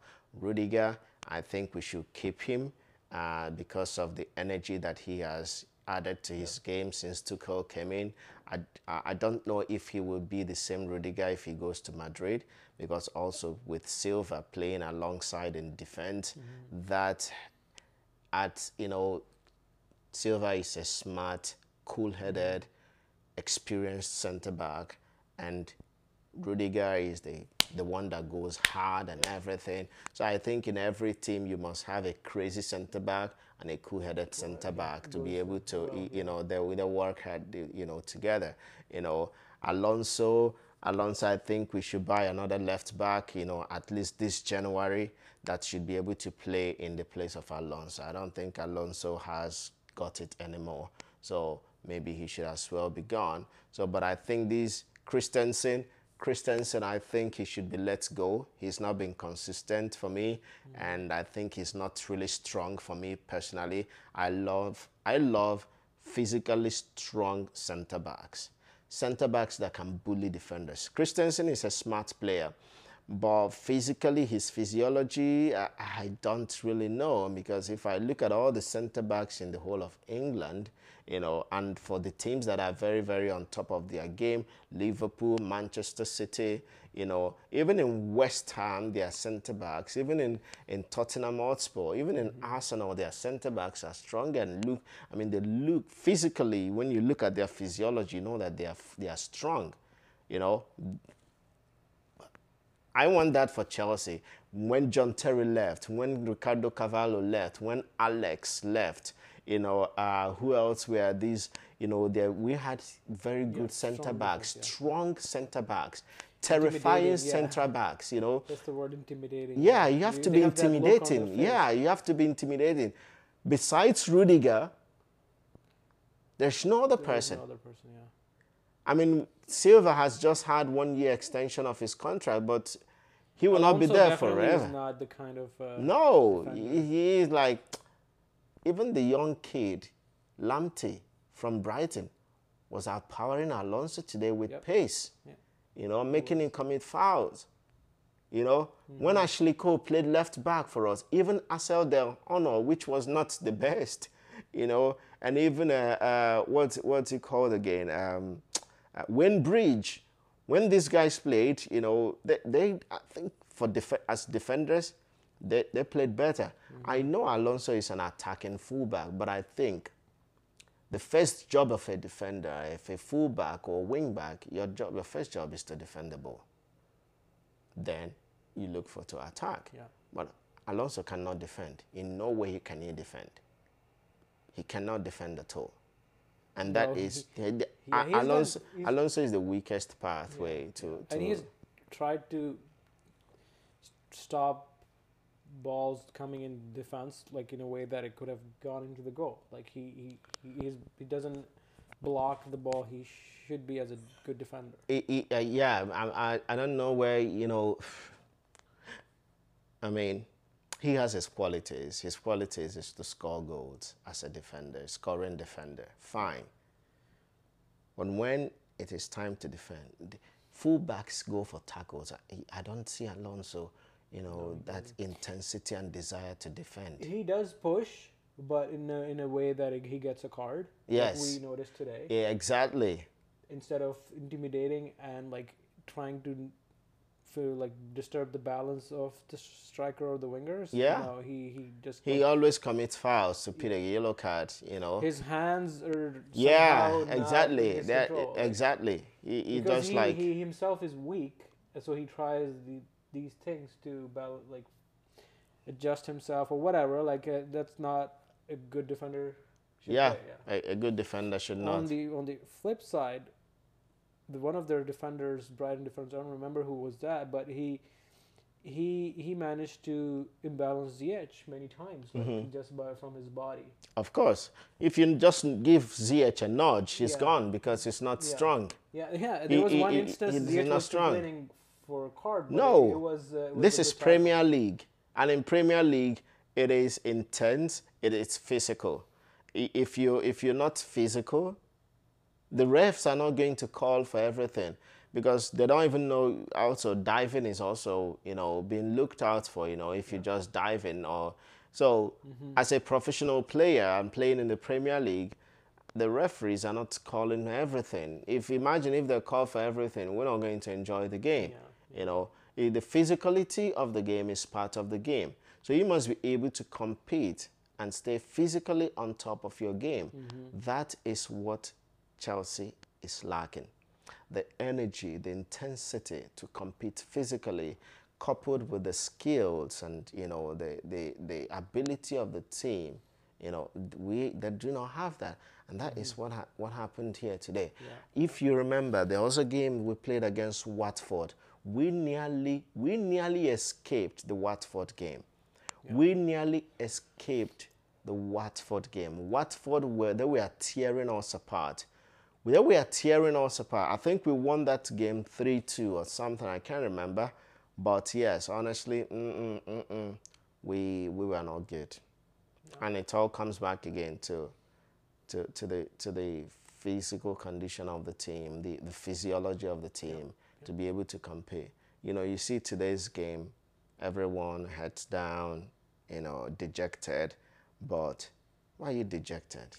You're doing what you love. Except they are not playing the game. And maybe they don't love playing the game, or they don't love to play for Chelsea. There is something going on. Even manager Tuchel, when he was interviewed after the game, I that was in the last game too. He couldn't maintain his eye contact with the interviewer, and his body language was very like he accepted defeat, or instead of being very confident, he was not confident. I'm not sure how what's going on, but I hope it changes in the next game. And we have Spurs on Sunday. Yeah. So. Yes, I was gonna segue into the upcoming games. Chelsea have a big game, although Tottenham has not played in a while. Yeah, Tottenham playing tomorrow. They're playing Leicester City tomorrow. So that will be a very, very good game because Leicester City are also a very good team. So Leicester playing Spurs tomorrow. That will help us to see what Spurs will offer on Sunday. So we're going to see how that will play out, you know, to see if I'm sure Antonio Conte will bring a different game to Leicester City. You know, he's an energetic coach, and I think he's trying to transfer that as well to the players in Spurs. Harry Kane has not been the same player, you know, for a while now, since his failed move to Man City, and he's trying to reinvent himself, you know, looking for it where it's greener.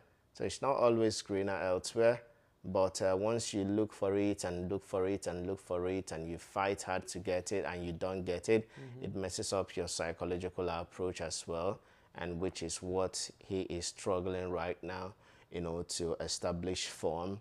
Because I think Harry Kane has dropped form a lot. He's not scoring goals like we know that he can score. The team is trying to pick up their bits and pieces, you know, after they sacked Nuno Espirito Santo. So, but since Antonio Conte came in, you know, they've been doing well. Although they are not up to the speed and intensity that Antonio Conte will want for the team, because we know how Chelsea played when he came into Chelsea.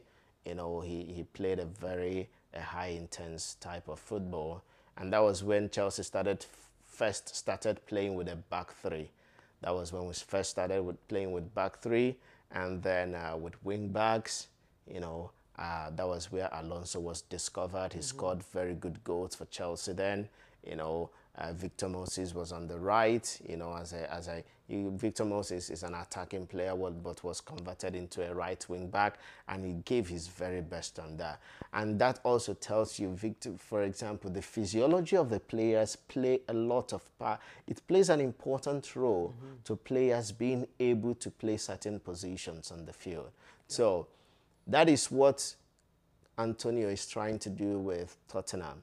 So we're going to see what tomorrow will look like when Tottenham step out to play Leicester, and they're playing at the, you know, at Leicester's home ground. Yeah.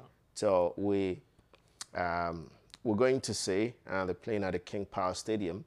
So hopefully they lose. I mean Spurs.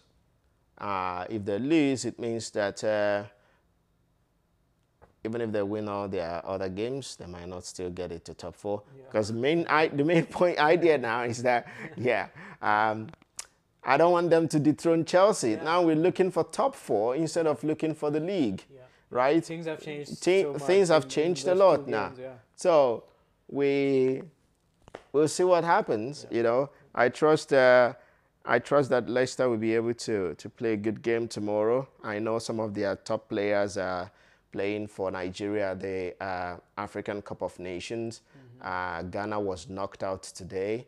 So one of their center backs will be coming back. But I'm sure it will not be until maybe he will not be coming back and playing tomorrow. So he will be coming back and playing in the next couple of weeks. But the other two midfielders Ndidi and Ihana Achoa are still with Nigeria, the AFCON. So we'll see how that goes tomorrow and what type of team, Leicester will be presenting. And the other game is Brentford and Manchester United. Brentford is a tricky team. They are full of energy. They have workaholic players as well. Yeah. And with the display from Man United, Man United defenders actually, if you give them space, that's when they can play and play you out. Yep. But if you disturb them, intimidate them, try to, push them hard, Yeah. And they're like at the bottom of the table, not very bottom, but still, it's going to be an interesting game. It's going to be an interesting one because, Brentford... and they're home, and United is struggling too. Exactly. So that makes it an interesting game of football tomorrow. Brentford are 14th on the table, and they're playing Man United, who are 7th, so 7 places in between. So we'll see how that will go. And I will predict for a win for Brentford or maybe a draw. And then I hope that Leicester will beat Spurs tomorrow. I'm sorry, Antonio Conte. I'm just looking at this picture, how we're looking at the ball. Look at them. Look at them. Chelsea's... look at the players. Downcast. Yeah, the heads are down. Heads down, shoulders down. Yeah. You've given up. And this was after the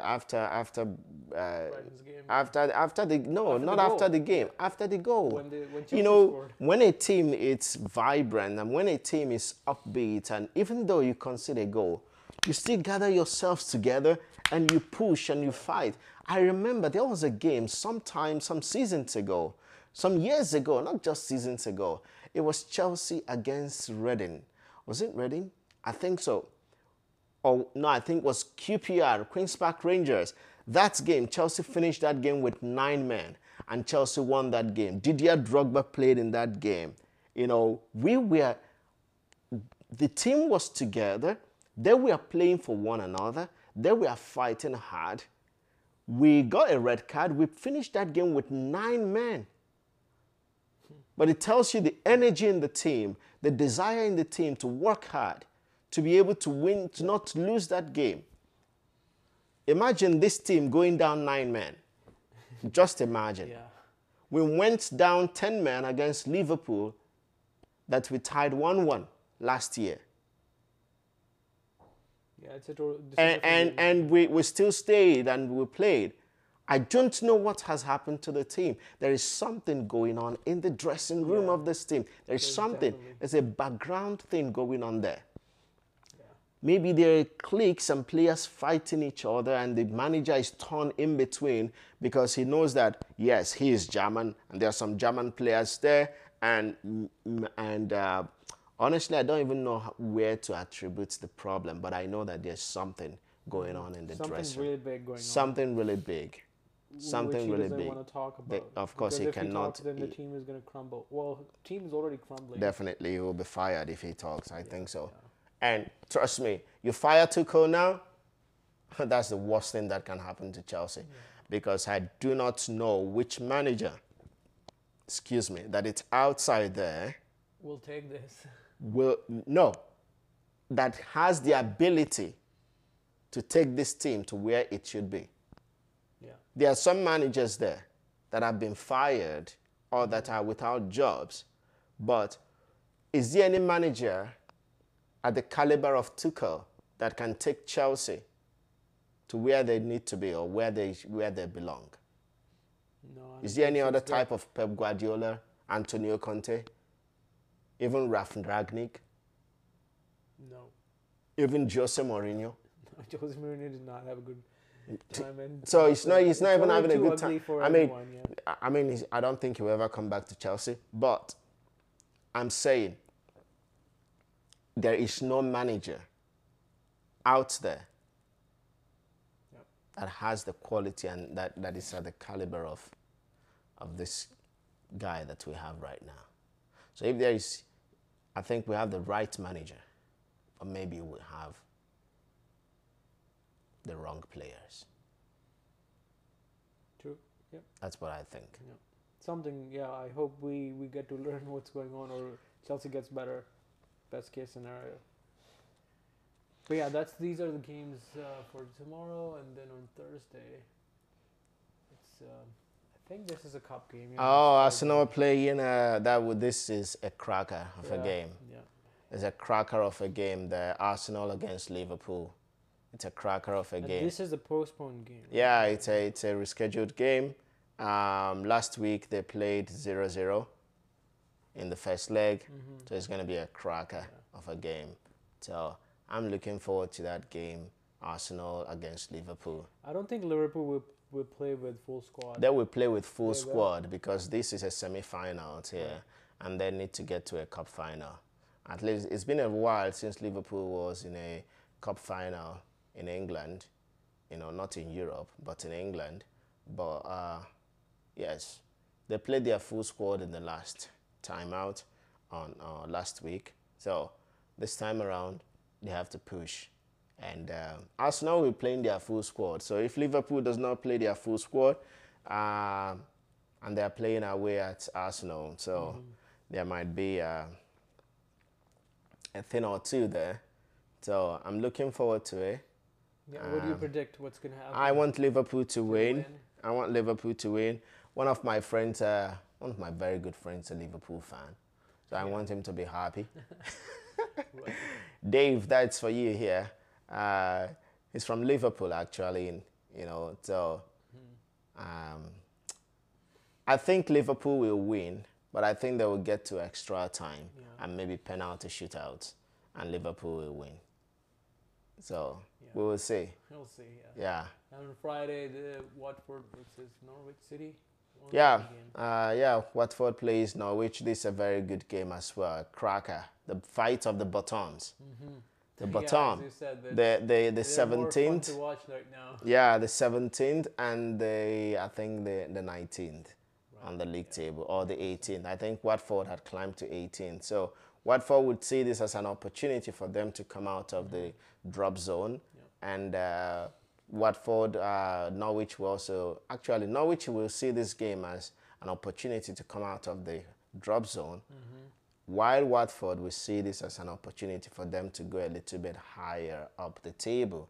Because the far you go up the table, right, the better chances you have for from surviving. It's going to be I think Watford will win this game. I think Watford will win the game there. So, yeah. Saturday looks packed. I mean, that's the normal Premier League weekend again. So we'll see to that. Lots of games. The last topic on the list that we want to talk about is the FIFA. Oh, I think we got to do another show for this one. We got to do another show for the one. Right. This one is it. Guys, I hope you don't get bored with our Chelsea rant and Excuse me. bless you. Thank you. You're sneezing on camera, man. Yeah. It's fine. You're a normal human being, so that's okay. We are not mainstream media. Yeah, one day at a time. Yeah, we should do another show for the awards. for the FIFA awards, which was full of crap for me. But anyway, is that all we have for now? Yeah, that's all for today. Well, guys, you've heard all about my rant. Yeah, it was a rant week, but it was a necessary rant because as football fan, we want quality football versus problems. Yeah, we just let the problems, be settled, in the clubs, and let the fans enjoy the game. You and I, we are fans, when you're passionate about the game, basically you have to talk about these things, because it's part of what makes life, going, you do your work in your office, you come back home and you try to enjoy some football, So, and when your team gives you a garbage type of football, it's like, what's all this? We all are paying for to watch these players. Either you streaming it online, you're paying for data to stream it, you're paying for the services from the streaming service, or you're paying for a cable service to watch the game. And you are buying tickets, or you're a season ticket holder, you're going to the stadium to watch the game. And these guys are multimillionaires being paid to play football that they were just a hobby, right? But they are the fortunate ones to make millions out of the game, right? So why shouldn't they get on the field there and give their very best, so that we fans can also enjoy quality football? But for some teams are doing it very well. Brighton, kudos to you guys. You guys are doing it very well. Porter, Graham Porter is a very, very good coach, and maybe he might go to a bigger club soon. Everton is considering signing him. He's one of those that they would want to have. Everton is a big club. No offense to Brighton, but I think Everton is a bigger club. But yeah, Man City always doing it well. Where even before Guardiola came, they did it well with Pellegrini. They won Premier League. Also, they won with Roberto Mancini. So it's not as if they have not been doing well. So these are teams that are trying to give quality football. Don't forget Liverpool. Liverpool has been on it for since, even though they won it for the first time in the last 2 seasons. But trust me, they have been at it all the time. Chelsea has been at it, but sometimes we fluctuate. It's as if there is a cancerous thing in Chelsea that once a manager comes in, there's always something that happens that players just drop down tools and not ready to work. I don't know. That thing must be purged. Maybe I should come and do some work in the team spiritually or something. But yeah, well, you guys, thank you very much for listening and watching. You can just put this in the background and listen while you do your stuff, because I think this is a very, very long podcast. It's like two hours. Oh my goodness. Wow. Yeah. Anyway, we appreciate you guys, and thank you very much. See you guys next time. Take care. Enjoy the games. Up the Chelsea.